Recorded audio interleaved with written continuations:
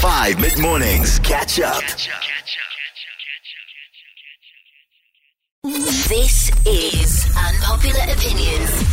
Today's unpopular opinion is friendship breakups are so much worse than relationship breakups. That is so true.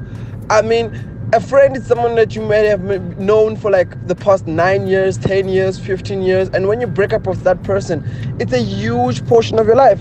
But when it's someone in a relationship, it could be that maybe you've been dating for 3 years, for 2 years, for a month or three. Yeah, but exactly. it cannot compare to the friendship that you have. And no matter what, you always make more memories with someone that you're friends with rather more than someone you're dating. And it's usually girls or money that break friendships all the time. Facts. It is facts, my guy. Oh, Stephanie. I know. You touched me on my studio today.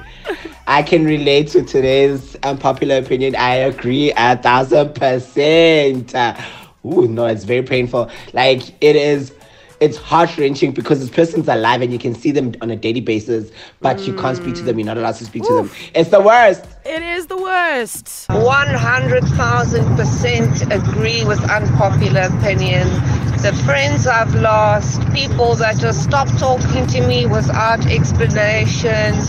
Wow, the trauma that those people have caused over the years. I'm actually going through a bestie breakup at the moment, and it's not just a friendship breakup, it's a bestie breakup. Shocking. I feel that, once you start hitting the age of 30 and above, you kind of lose a lot of friends. I think I went from, having 15 to 10 friends, and now I can count my friends on one hand. It's a sad story, but you know what? Sometimes your friends, they start growing in different directions, and true. It's life. It is what it is, and there's no hard feelings. I don't take anything personal. We move.